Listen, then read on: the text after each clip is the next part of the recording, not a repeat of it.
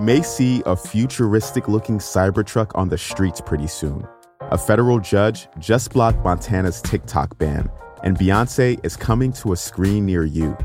I'm Jeff Pierre, and this is The 7 from The Washington Post. It's Friday, December 1st. Let's get you caught up with today's 7 stories. Number 1.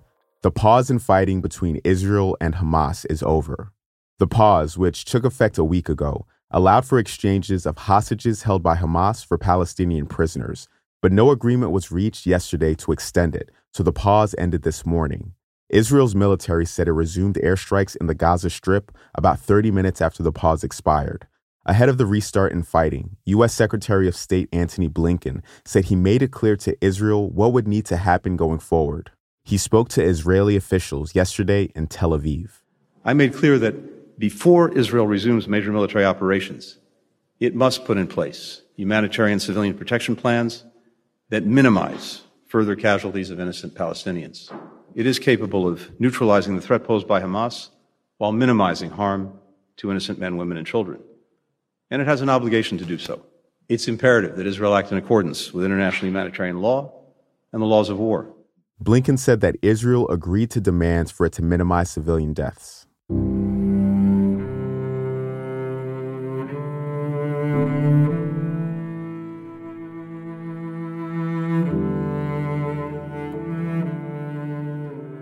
A gag order on Donald Trump was reinstated in his New York fraud case. That's number 2.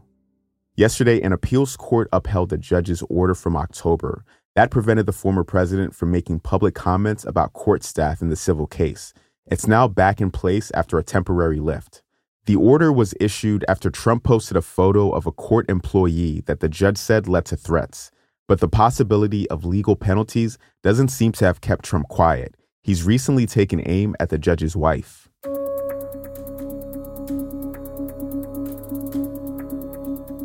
Number 3.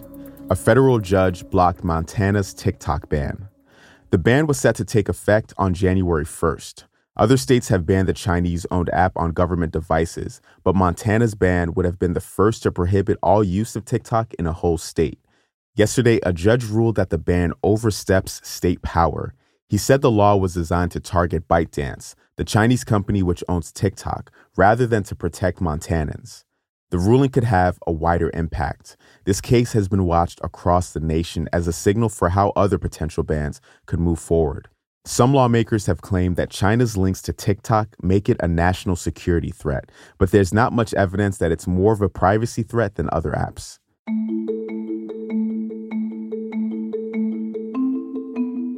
The number of malaria cases surged by millions last year. That's number 4.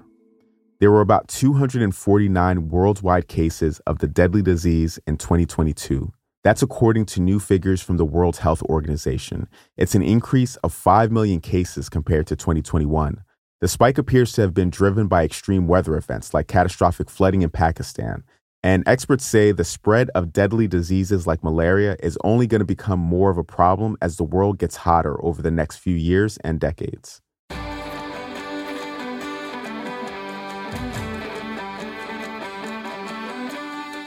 Number 5. Shane MacGowan, the frontman of the Pogues, has died. MacGowan was a brilliant but troubled musical genius. With the Pogues, he helped reinvent the Irish music scene in the 1980s. The band fused punk rock and Celtic influences, inspiring bands such as the Cranberries in Ireland and the Dropkick Murphys in Boston. You probably know the Pogues' holiday-themed hit, Fairy Tale of New York. It was Christmas Eve, babe, in the drunk tank. MacGowan had struggled with drug and alcohol addiction, and he was hospitalized last year with viral brain inflammation. His family said he died yesterday at the age of 65.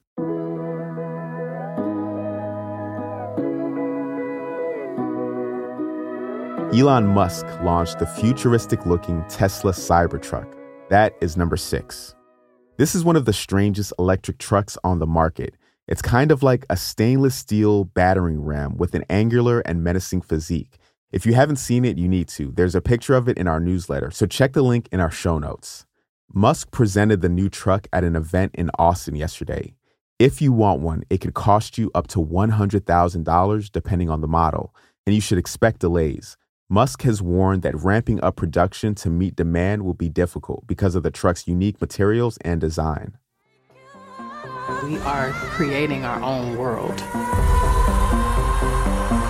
And at number 7. This is my reward.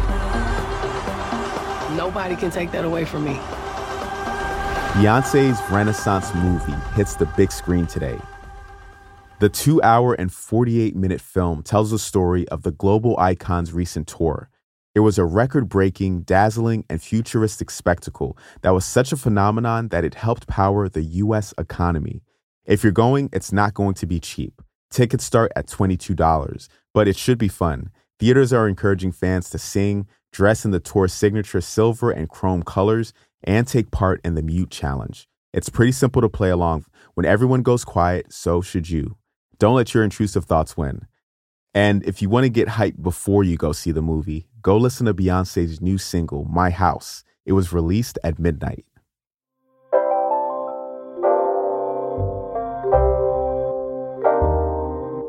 That is the show for this week. As always, we appreciate you for listening. If you're looking for a way to support this show, you can do something as simple as subscribing or even sharing The 7 with a friend. The assistant producer of The 7 is Taylor White. The staff writers are Jamie Ross and Hannah Jewell. John Taylor is our editor. Additional editing is by Christina Quinn. Copy editing by Melissa No, Francis Moody, and Thomas Haliba. Mixing and sound design is by Jim Briggs and Justin Garish. Our theme music is by Edith Mudge. Our director of audio is Renita Jablonski.